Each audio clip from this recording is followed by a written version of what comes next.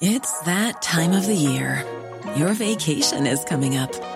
You can already hear the beach waves, feel the warm breeze, relax, and think about work.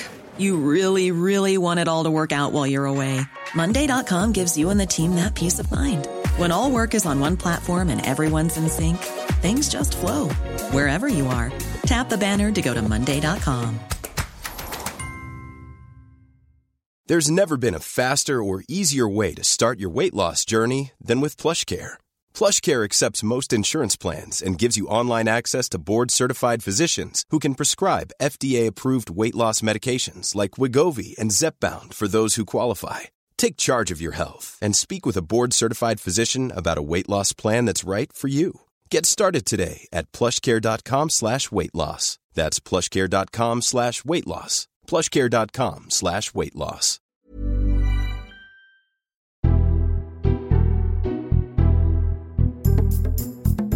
Hello and welcome to the Red Box Politics podcast in the Times. I'm Matt Chorley, joined on this episode by, I think it's fair to say, a lobby legend, John Pienaar, former newspaper hack turned BBC reporter for a long-time presenter and for the past 5 years deputy political editor as well. Now, though, he's a colleague. When Times Radio launches later this summer, the radio station spinning off from the Times, I'm presenting the mid-morning politics show, and John will be at the other end of the day presenting Drive, and he joins me now. Hello, John. Hi, Matt. Thanks for that introduction. That's incredibly nice. So the last time I saw you in person was the last time I saw anyone in person in London. It was March the 16th. The sun was shining. We had our photos taken. We had a nice cup of coffee, and then we went home, and we've been at home ever since. How's the lockdown been for you? Well, I mean, I suppose it's been for me like it's been for a lot of people. I mean, apart from the context, of course, being awful, and with a lot more awfulness to come. Of course, we're all constantly more than aware of that. My own daily existence is, I know, surprisingly, oddly idyllic. I'm here with the family. My younger daughter's both at home with us. We're all getting on most of the time, except when we're not getting on. Home cooked meals every night, drinking wine. It's a pretty familiar story. It must feel like this to be the idle rich. It's just waking up in the morning with no idea what to do, how to please yourself without the inconvenience of having to work for it. Of course, as I say, the context is everything, and the context is absolutely awful. And behind that, there's I simply cannot, just like you, Matt, I cannot wait to get started with the new project. Well, before we come on to all of that, let's talk about you for a little bit, because people may not know your full background. Because although you're probably best known for being on the BBC, you started out, like all good people, as a local newspaper hack. Yeah, I did. So back then, and we're talking very early, end of the 70s, early 80s, I was a trainee, indentured trainee on the South London Press, which is where, as you say, back in the day, where a lot of people started in local papers when there still were local papers, and doing the round of the courts and the councils and the police calls and all that sort of stuff, and occasionally in the sports room, doing, among other things, a column on angling, even though I've never picked up a fishing rod in my entire life. But that's a kind of a good analogy for the business of journalism, I guess. And then at what point then did you join the BBC? Well, via a spell at the Press Association news agency, and then at the independent newspaper. I joined the independent newspaper when the Indie launched back in 1986, which is one of the, starting at a new newspaper at its launch. Before launch, I was there before the furniture went into the building. That was one of the great journalistic experiences of my entire life, and has got an echo of what we're doing now, to be at the beginning of a new radio station at the Times Radio. It's got an echo of all of that. And in between the Indie, where I covered politics, I wrote occasional sketches and diaries like you, I went on and joined the BBC, and with the idea, Matt, of being there for 2 years. And that was nearly 30 years ago. It's interesting. So you did local paper, PA, Indie, and then went into broadcast. But it's basically what I did exactly the same thing. I was on a local paper, joined the Press Association, with a bit of moving around in between, ended up at the Independent on Sunday. And now we're finally united at Times Radio. The strange thing is, when I went over to the BBC from the Indie, as I say, with the intention of being there for a couple of years and then going back to newspapers. I thought then, before I was approached and asked, do I want to do this thing? I thought, no, of course I don't. Why would I want to be a broadcaster? These are people who are only interested in the sound of their own voice or preening and posing on TV screens.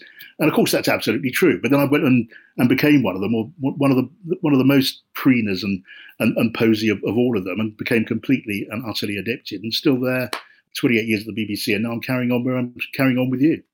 And in all that time, obviously when you were working in the Independent on papers, online wasn't a thing. The BBC went from just having the sort of the bulletins at key points of the day to sort of rolling news and all that. How much did your job change in that time?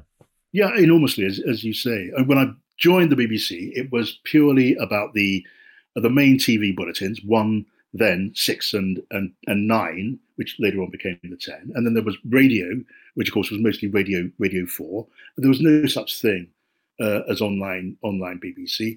And everything morphed from there. Along came Radio 5 with a much wider range of broadcasting, style of broadcasting, different and wider reach for the BBC. And then, of course, online journalism. And when BBC Online came along, a lot of us thought, what is this inconvenience, this newfangled thing? Do we really need to bother with all of that? And now it's about the only thing that matters in the media.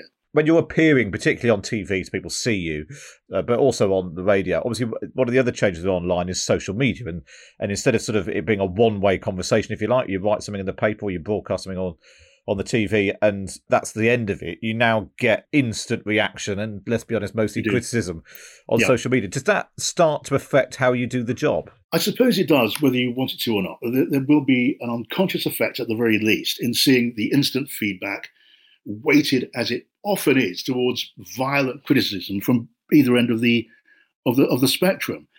I still think we are on a learning curve when it comes to dealing with and understanding what's happening on social media. It is an echo chamber of people preaching to the converted, on all sides of the equation. And it's not an accurate reflection, I think wildly inaccurate a lot of the time, of what people, in as far as one can generalize about people, are really, really thinking. When you look at the opinion polls, and compare them to the weight of the argument, especially the argument on political Twitter, there's an enormous divergence, isn't there?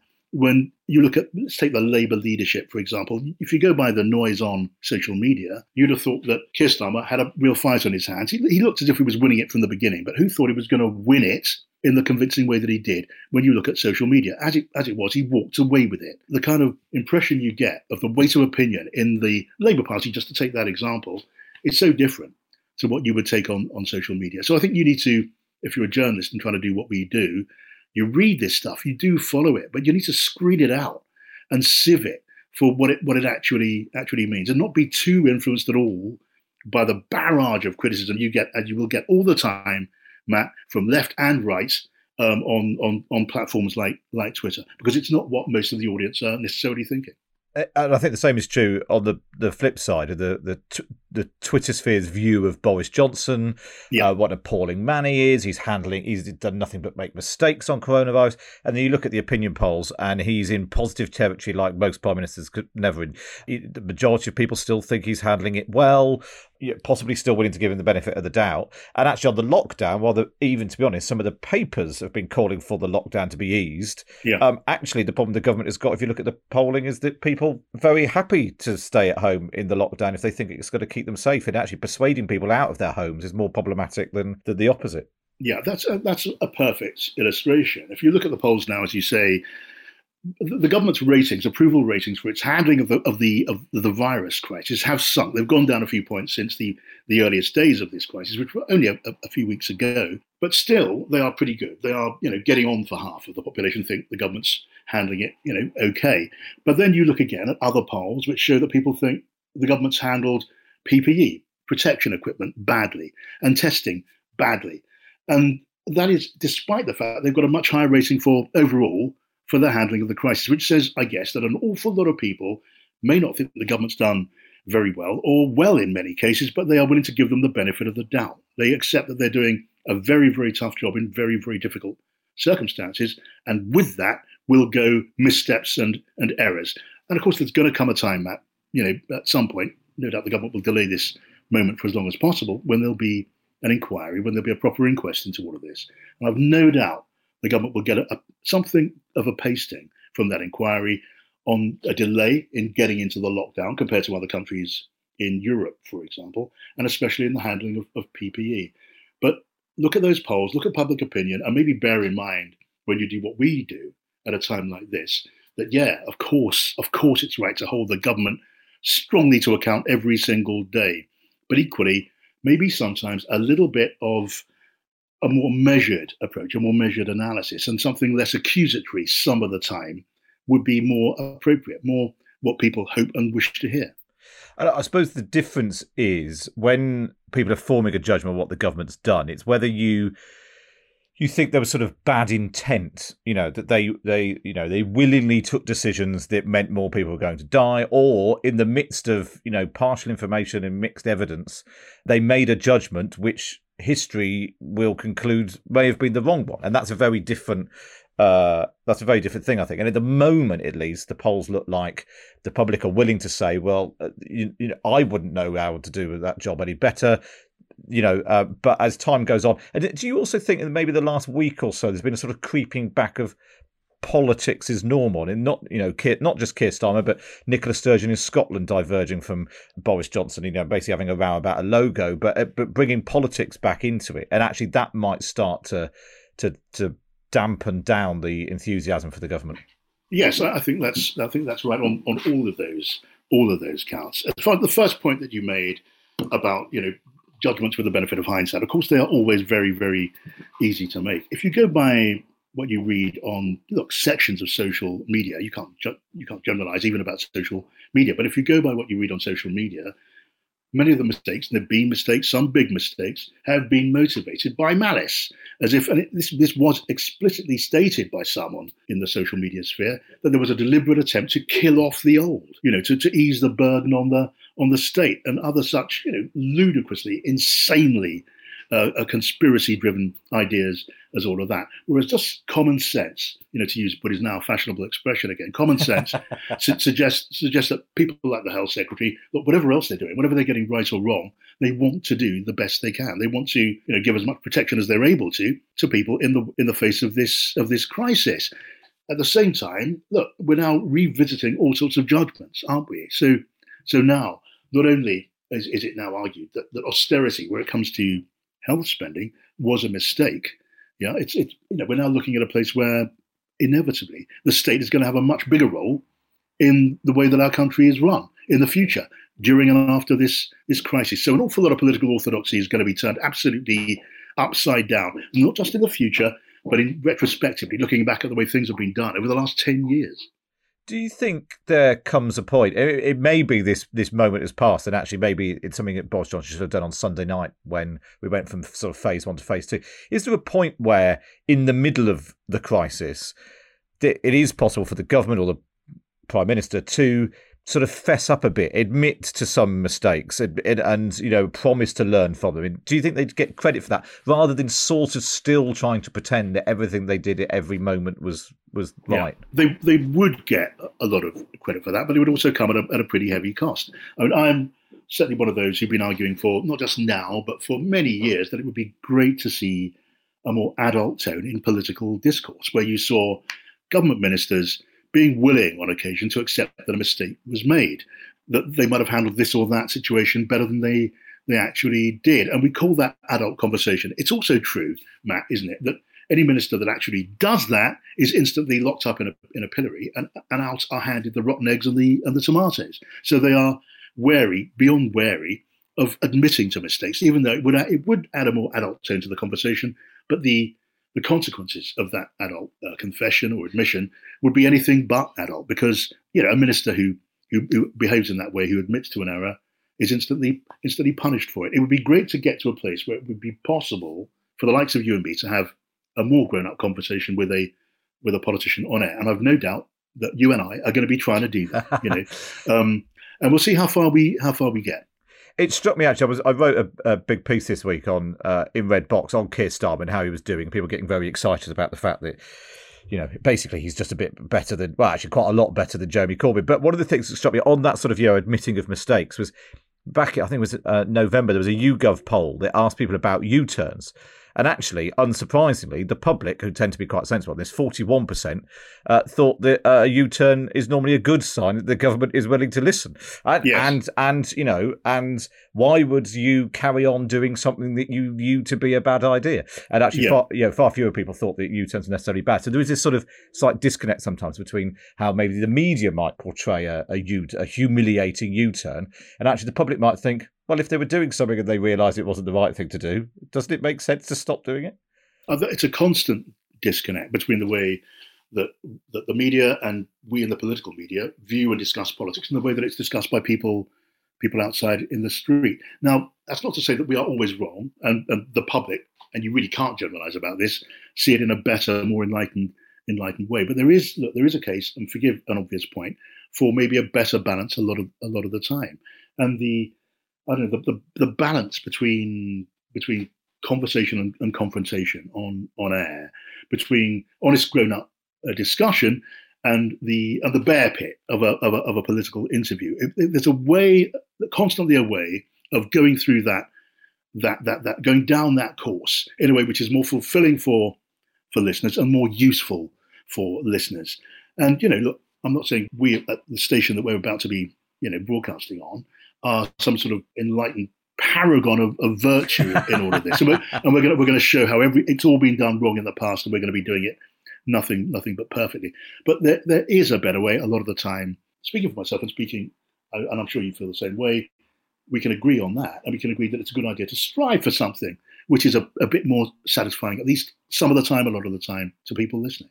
And what about, because obviously there has been a lot of focus and Twitter criticism of the media, and not least the press conferences and the way that, and to some extent, I think it's what happens when people see what goes on in the sausage factory, that actually press conferences are they TV events, or are they an opportunity to try and elicit some more information and some detail and some, and sometimes, TV people approach them slightly differently to print people. Print people quite often and ask quite dull technical questions because they're basically trying to fill in a gap in their work, whereas, TV people want the clip for the news. What have you made, having done lots of these things in the past, what have you made of the press conferences this time round? I think some of what you say is true. I don't necessarily accept this gulf of virtue between print journalists and broadcasters, by the way.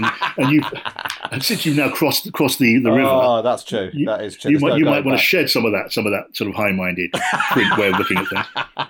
But I agree they haven't often, and at all, been satisfying experiences, these briefings. And someone who's been a political journalist for since Margaret Thatcher was a new prime minister, I do actually think that we political journalists have been leading the way on this story rather too much. I would have wished to see from an early point the science and medical journos take a much more prominent role, and equally the economics and business journos, I think, could have been seen more of and heard more of than we've seen in the past. Of course, they are there in the bulletins, they are there in the papers, quite often on the inside pages of papers, by the way, but they are there. And I would have liked to see more of that, rather than quite to the extent that we have seen political journalists like me pulling apart shreds of medical data and discussing the process of handling the pandemic, rather than what's actually happening in terms of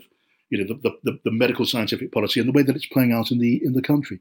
If you walk around my local park, you will hear from a lot of people as you walk about on your daily bit of exercise, people sometimes with a can of beer in their hand, bandying the names of eminent epidemiologists, and rival theories of virology, and not so much, which advisor in number 10 Downing Street has had this role in that piece of the process. All of that is important. I'm absolutely not one of those who say let's not hold the government's feet to the fire, to the extent that has been done. But equally, there's an appetite for something wider out there, and I would have liked to have seen that served rather more in many cases than I think it has been. Yeah, well, I'd agree with you. I mean, in no way to do down my political colleagues, even who've come on the podcast, but Tom Whipple, the science editor of the Times, has been this sort of the go-to guru of all this. He understands this stuff. He's been writing about the R rate long before any of us knew what the hell that was, and can explain that far better than. Yeah, you're right. In fact, the whole point of being a political journalist is you're not a specialist, really. You sort of skim across everything and duck and dive a little bit. And actually, this is something where people who know what they're talking about is probably more useful. Yeah, and it's so much a part of the trade of political reporting and interviewing to claim a scalp at any given moment. To, as you say, we were saying earlier on, to get the minister sitting in front of you to admit to some kind of error. That's a moment where you chalk one up on the board. And again, I'm not suggesting some revolution in the culture of journalism on or off air here, but there's more to it than that. And there's more to it, certainly, wherever you look in the media just now, day to day. But I'd like to see the balance in quite a lot of the time in a slightly different place.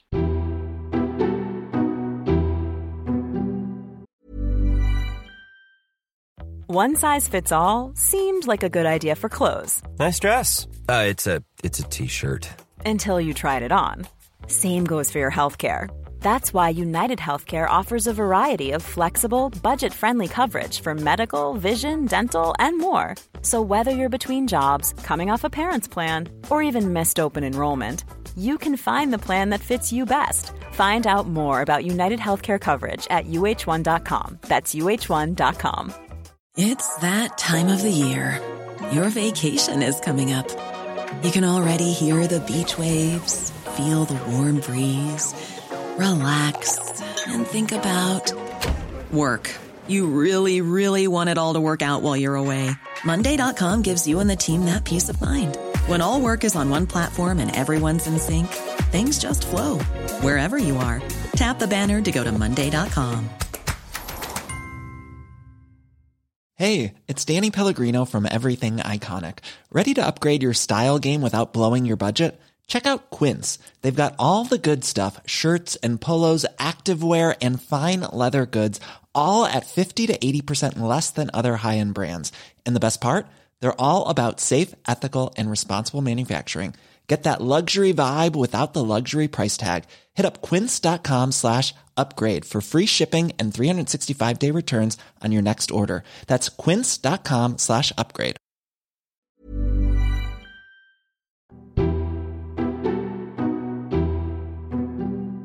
To what extent do you think coronavirus is going to change politics? Everyone has obviously been saying, politics, the world has changed forever and all that sort of thing. Do you think that is the case? Or do you think that actually what will happen is what quite a lot of people expect, is that we will rush to get back to, quotes, normality as soon as possible? I think we're going to be in a new normal and really quite soon, Matt. And in some ways, politics in the very near future is going to be unlike anything we've seen at any time. In some ways, similar to something we haven't seen for a very, very long time. At the most basic level, I think the balance between the state and the private sector, the size and the role of the state, it's obviously changed now during this crisis beyond all possible recognition, but it's not going to go back to anything resembling what we used to think of as normal anytime soon. And so we're going to see, and the government will have to react to, a whole new set of demands in a very changed climate. There will be a demand which will have to be met for more effort to improve the health service, to spend more and provide more for the health service, which is going to cost more money, well beyond anything that's been promised so far. I think there'll be a climate in the future where the country will ask for much more effort and much more resources for social care. And I think the experience of having been, as it were, in it all together, to the extent that that has been true, might make it easier for the government to come up with some difficult solutions by way of getting people to contribute more or by spending more from the public purse on social care. But a combination of those things, in some way or another, I think that's going to be an absolute imperative. So another change there. Boris Johnson, I think, was setting out to be a post-austerity prime minister even before this crisis descended. He wouldn't even talk about austerity. Apparently, he likes to talk about the A word when he has to. Well, look, austerity is now a very, very long time ago, even though the country will move forward with a hugely increased national debt. And it's a reasonable bet, Matt, that in the future, we're going to have to look on the problem of dealing with that debt in the same way that we looked as a country on dealing with the debts after World War II, which were not settled, by the way, until comparatively very, very recently. We lived with that World War debt for decades, and we'll live with this debt for decades. And meanwhile, at Westminster, our old stamping ground, our old village, we're going to see a transformation there too. We're going to see the Labour Party under Keir Starmer, I think, gaining ground pretty rapidly. At the moment, they are way, way behind in the opinion polls. But just look at the way that Keir Starmer is gaining credibility for himself and for the Labour Party in the way that he's addressing this crisis. Not point scoring all the time, but scoring points nonetheless. That legal, lawyerly-like way he has of dealing with Boris Johnson, I think that's going to pay dividends. He's been compared to John Smith, the fairly short-lived Labour leader. John Smith was a lawyer and a much better debater, by the way, than Keir Starmer, I think, could ever be. But I think Keir Starmer's skills will stand him in enormously good stead when dealing with Boris Johnson. We've seen that at the moment when he doesn't have a cheering crowd behind him in the House of Commons. Boris Johnson is rather weaker, but I think the effect is going to continue. And Keir Starmer, I think, will make Labour much more of a credible proposition as a possible alternative government sooner rather than later. And they'll be having an argument, starting pretty soon on the role of the state, tax and spending, which will be much more competitive than anything we've seen in British politics since, well, for a decade. And I suppose the thing is, it's less than 6 months ago when Boris Johnson won that Commons majority. All the talk then was, people had lent their votes to the Conservatives, although it's a big majority and there's got 80 more MPs than all the other parties put together. It felt very fragile then. And even without coronavirus coming along, he was going to have to do a hell of a lot to hang on to that level of support. Never mind, the extraordinary times we're in now. Yeah, it used to be said of Tony Blair that his support across the country was very broad, but also very shallow. And I think you could say the same in some ways of Boris Johnson's support. Of course, that was a stupendous result of the last general election, and taking seats like Bolsover and Blythe Valley, absolutely unthinkable not so very long ago. But I think immediately those in Number 10 understood that you couldn't take those votes for granted, and that was why all the talk at that time and since has been about rebalancing politics, trying to cement up the red wall in the north of the country and in the Midlands, those Labour seats that went to the Tory party, and that will not be easy.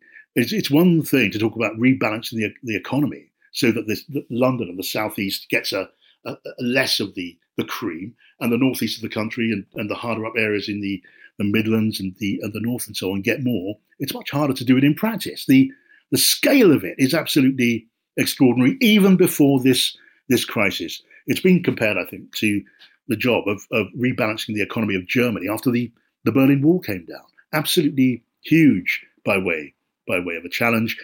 And, just talking about it is one thing, delivering it is something else. And even though I think we can call Boris Johnson's ambition of doing this, of hanging on to those areas in the north, rebalancing the economy, spreading opportunity, all of that sort of stuff, I guess, and as a consequence, winning another election, you can call that the Johnsonite idea. That's Johnsonism.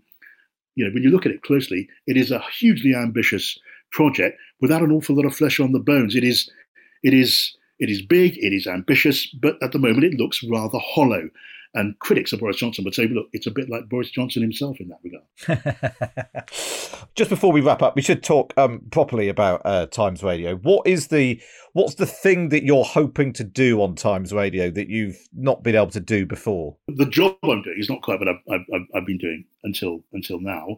Until now, I was, as you say, deputy political editor at the BBC. So, appearing on the evening bulletins or the radio bulletins and Today programme and World at One and all that sort of stuff at intervals, and then doing my Sunday politics show, as well as all of that. Now I'm going to be doing a daily drive programme show from 4 till 7, Monday to Thursday, which is a different order of mission altogether. Of course, we've got our Times audience, which hopefully we can grow. The idea is to make Times Radio the station of choice for as many people as possible, and that will no doubt take a certain amount of time. And our hope is to make Times Radio something which can compete with the best elsewhere, and there's a lot of very good stuff elsewhere, much sooner than it achieves any kind of stupendous breakthrough in the size of the audience. Because, we've all got our idea of what we want to do. And what I want to do, and one of the reasons I've joined Times Radio is I believe the Times Radio wants to do this too, is to have a grown-up radio station which is about civilized, intelligent, thoughtful discourse, where to use a phrase I used earlier on, where the confrontation is balanced with the conversation, where people think, not just they wish they were part of the conversation that they're hearing, but feel as if they are part of that conversation, that is telling people what they want to know, or try to tell them what they want to know most at any given moment, which isn't purely about point scoring, which is about just telling the story day by day, and sometimes the story behind the story, and sometimes tomorrow's story today, but just in a way that leaves you satisfied. Hopefully leaves audiences satisfied and leaves